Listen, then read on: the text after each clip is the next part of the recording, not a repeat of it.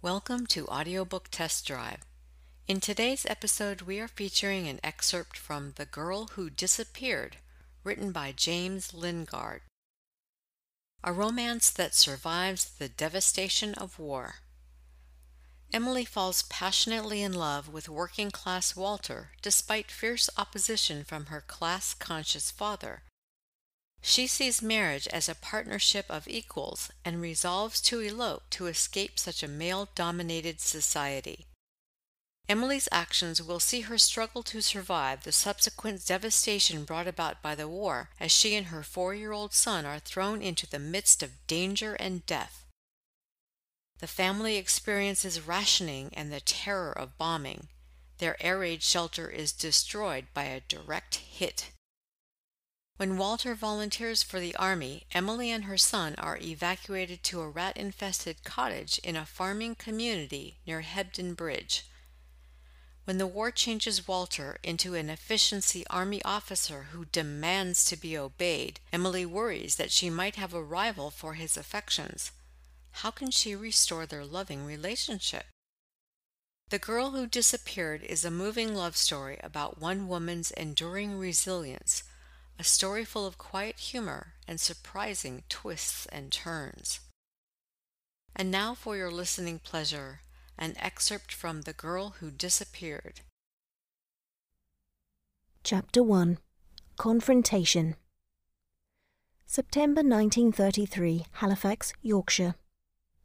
When the Norton motorbike skidded to a halt on the wet cobbles, Emily, an attractive brunette, sat glued to her seat behind the driver and glared at the detached millstone house outside which they were parked. She felt fearful, dreading the consequences of confronting her father with a decision she knew he would never approve. "Are you absolutely sure we need to do this?" She spat out the words slowly in the driver's ear. "I've lived in that house all my life, yet I'm no longer sure it is still my family. We used to be happy together, but over the last few months Father has been quite impossible." Ever since her teenage years, she had resented the tight control which her parents tried to exercise over her, stifling her along with her spoiled younger sister Mary. Both had been forbidden to have any boyfriends whose suitability had not been vetted by her father, and Emily was determined to wait no longer before escaping from such shackles. She loved Walter dearly. The way he looked at her and treated her as if no other woman existed, his wicked sense of humor and his intelligence and ambition. "You know what we agreed," Walter told her as he climbed off his bike. "Come on, let's get it over with. No point in sitting out here in a thunderstorm." They gave one another a big hug, then taking a deep breath to calm her nerves and wiping the raindrops off her face with the back of her hand, Emily reached out and gripped Walter's hand. He squeezed her hand firmly in response. They stood together in silence for a few moments, struggling to pluck up their courage, neither of them quite ready to enter the house. The weather ended their hesitation with a flash of sheet lightning followed by an ear-shattering clap of thunder. Under dark skies and increasingly heavy rain, Emily glanced at the earnest young man standing beside her, scrabbled in her handbag for the front door key, and quickly ushered him into her childhood home.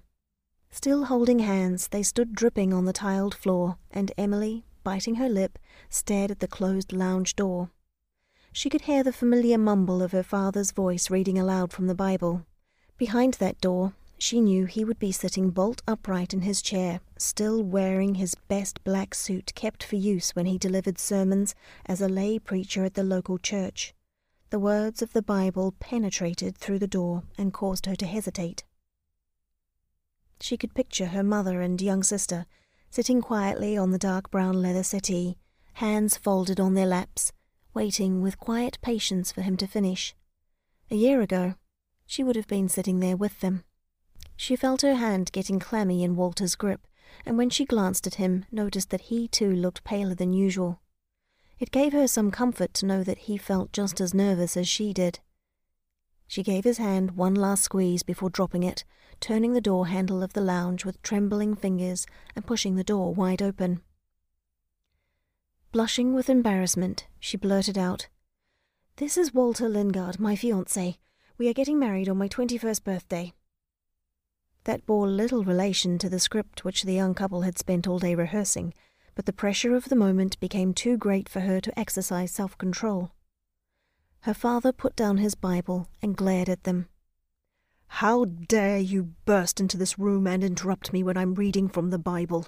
Now, young lady, would you repeat slowly what you just said?" Walter tried to intervene. "Please, sir," he began, but a withering glare from the father abruptly silenced him.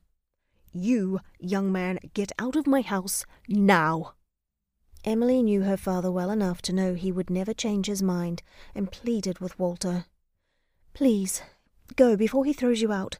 Your presence only makes matters worse. I love you, you know that." She sobbed, trying unsuccessfully to hold back her tears. She took his arm and led him quickly to the front door. As he stepped out onto the drive into the thunderstorm still raging all around, he tenderly cupped her face in his hands and gave her a quick kiss on the lips. "Please call me as soon as you can. I need to know that you are safe." Emily clasped her arms around the love of her life and kissed him hard on the lips. Then, closing the front door firmly behind her, she wiped her tears away, took a deep breath, tossed her head defiantly, straightened her red polka-dot dress, and walked back into the lounge with a heavy heart to face her father. "If you marry that man, you leave this house for good, never to return. Never. Do you understand me?" he boomed. Emily looked at his reddish-purple face and knew that he meant every word. How often had she heard him say, "Honor your father and your mother"? "Look at me when I'm speaking to you. Are you going to obey me?" His words seemed to weave themselves with a slow hiss around his cane as he picked it up from its resting place against the highly polished mahogany sideboard. Emily had rarely seen her father quite so angry. He lost his temper on occasion, but usually kept his self-control. Now he seemed beside himself. She could smell the whiskey on his breath. "Is the cane merely a threat, or does he really intend to use it on me?" she thought, remembering all too vividly that as a child he used to bend her over the back of the settee and smack her bottom until she cried. People used to say, "Spare the rod, spoil the child." But now I'm a fully grown woman. He won't dare, will he? Pleading for support, she glanced at her mother, an overweight, matronly lady in her 50s, who had been subjected to the control of her husband all her married life, sitting wringing her hands together on the couch beside Mary. Emily realized what kept her mother frozen in her seat, and vowed that she would never allow herself to become so submissive. Her mother whispered to her in a low voice, "Take care not to make your father angry, or you'll be in real trouble and I won't be able to stop him. You really shouldn't disturb our Sunday evenings like that. You should be ashamed of yourself." Mary, who had remained completely silent throughout the angry exchanges, now suddenly let out a sob, which she tried unsuccessfully to stifle. Fearing her husband's rage would be turned on her younger daughter, the mother instantly grabbed the tearful girl and ordered her to bed, even though the grandfather clock in the hall had not yet struck 9 o'clock. Mary stumbled out of the room, sobbing freely as she climbed the stairs to her bedroom. Now just the three of them remained in the room. Emily took a moment to survey the scene. Her mother on the couch, eyes downcast, shoulders slumped, and her father pacing up and down the dark green carpet square, tapping the cane against the palm of his left hand. How dare he bully her like that, and her mother should surely at least make some attempt to stop him. She grimaced at the smell of furniture polish, the faded yellowy-brown wallpaper which passed itself off as gold, but above all at the brown leather settee where her father used to beat her as a child. She felt herself begin to tremble, but from anger, not fear. At 20 years old, she felt to be emancipated and free, not a child to be dictated to by a father she no longer respected. Who did he think he was? Charlie Chaplin? Did he seriously expect her to run upstairs in floods of tears and bend to his will? Surely now he must see her as a mature adult, not just as a child whom he could punish with impunity. She looked her father full in the face, and as she glared at him with the full power of her rage, noticed his eyes flicker momentarily. "Go to your room and stay there until you come to your senses," he finally roared, slapping the cane against his leg. Emily turned on her heel and marched smartly out of the room, head held high, and up the stairs to her bedroom next to Mary's room, slamming the door in a vain attempt to shut out the sound of her father ranting about herself and Walter. Even so, his voice penetrated into her eerie. "We can't let her marry that street urchin. He has no money, no prospects, and spends his time roaring about the place on that motorbike, disturbing all our neighbours. He's the boy I told you about who used to shoot at me with a pea shooter when I delivered groceries to the co-op in Hebden Bridge, and his father is a trade union leader, always getting himself into the newspapers." Her father felt so strongly about Walter that he might well try to prevent her marriage. At any moment he might burst into her bedroom, cane in hand. What would she do if he did? She flung herself back on the soft pillows of her bed and stared at the ceiling, reflecting bitterly on the contrast between the way Walter's parents welcomed the news of her engagement and her own parents' reaction to it. His father, after all, is a local celebrity in his own right, she muttered to herself. She remembered how proud Walter had been when he told her. Apart from my dad's union activities, he puts himself about in the local community, conducting the male voice choir, singing solos in various Methodist chapels, and organising celebrities like Gracie Fields to come to local concerts. He is himself a well-known tenor soloist who has won many competitions, even being accorded the honour of singing solo before the King at the Royal Albert Hall. London amazes him, as he says. How does such a city survive with so few mills and so little industry? Emily's mood changed as she recalled the moment when Walter had proposed to her. It happened one glorious summer day in early June. The weather could not have been more perfect. Windless, warm, and a cloudless sky, the blue veiled with a light haze, as it sometimes is in early summer. Even the unforgiving granite rocks scattered around seemed somehow to mellow into the landscape. Her eyes had filled with tears as she sat in their special place near Hardcastle Crags and watched Walter kneel before her, his voice trembling as he said the words she had been longing to hear for weeks. "Will you marry me?" Without hesitation, she had responded with an emotional yes, and thrown her arms around him before smothering him with kisses. She had danced all the way back to the motorbike, holding his hand and humming quietly to herself, "Sally, Sally, in our alley." She pushed all thoughts of her parents' likely disapproval out of her mind. Nothing would stop her from getting married to the love of her life. The very day that Walter proposed to her, they had stopped by his family's house in Hebden Bridge, a small mill town thriving with clothing factories and a dye works which occasionally dyed the river red or blue, to break the good news. His parents' reaction could not have been warmer. They even promised to help make the arrangements for the wedding to take place in their local church. Emily liked Walter's house, not as grand as her own, but it always seemed friendly and bustling. She liked the informality of friends or relatives entering through the unlocked back door leading into the kitchen. Whenever she visited, the constant flow of friends and neighbours calling in unannounced for a cup of tea and a chat always cheered her. Walter's father, James, had explained to her, "All the mill towns enjoy a wakes, holiday week, always the same week but different weeks for different towns, so that resorts like Blackpool can cope with the influx. I always take all our family to St. Anne's-on-Sea year after year, except for my daughter Annie, who regularly goes to Switzerland with a party of friends. We go next month. Would you like to come with us?" She had politely declined, but would always cherish the invitation. The sound of heavy footsteps on the stairs shattered her daydreaming. "Father." She sat bolt upright on her bed and clasped her hands together, dreading what might happen next. Her father flung open the bedroom door and stood over her with the cane held tightly in his right hand. "Have you come to your senses yet, daughter?" he growled in a calm, menacing voice, tapping the cane in his hand against his leg. For a moment, the pink flowers on the wall behind him blurred into a pink fog. "Please," she gasped in alarm. "I want to respect you. I am your daughter. I need time to sort myself out." He snorted. "Take care you do as I say or you'll regret it. There will be no wedding to that young man you brought home. I've discussed the matter with your mother, and we do know 1 or 2 young men who would make a suitable husband.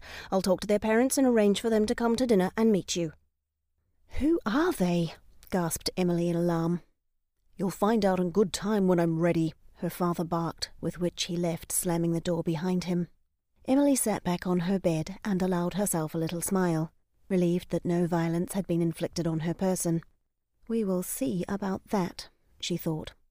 No matter what my parents do, I'm going to marry Walter on my 21st birthday, and nothing they do will stop me. By law, I'll then be free to marry whomsoever I please without their consent." She banged her fists against the pillow, and a tear rolled down her cheek. It should never have come to this. Why can't my father see Walter's qualities and his ambitions to succeed and see the world? My clever Jimmy has been awarded a Fulbright scholarship to Harvard University in America and wants to take me with him. She knew that her father could not stand Walter's father, who seemed to court publicity wherever he went, but Walter bore little resemblance to his father in that respect. Her fiancé shunned publicity, vowing to lead a sober, respectable life. Next morning, Emily woke up with an even stronger determination to disobey her parents' wishes.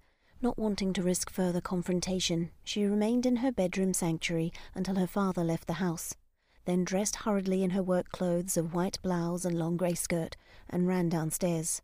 Without stopping for breakfast, she uttered a curt "see this evening" to her mother and rushed out of the house.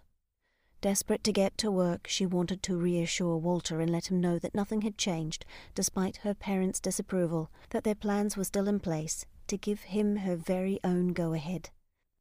Her father's obstinacy and mother's lack of support would not make her change her mind. The decision she had made was final.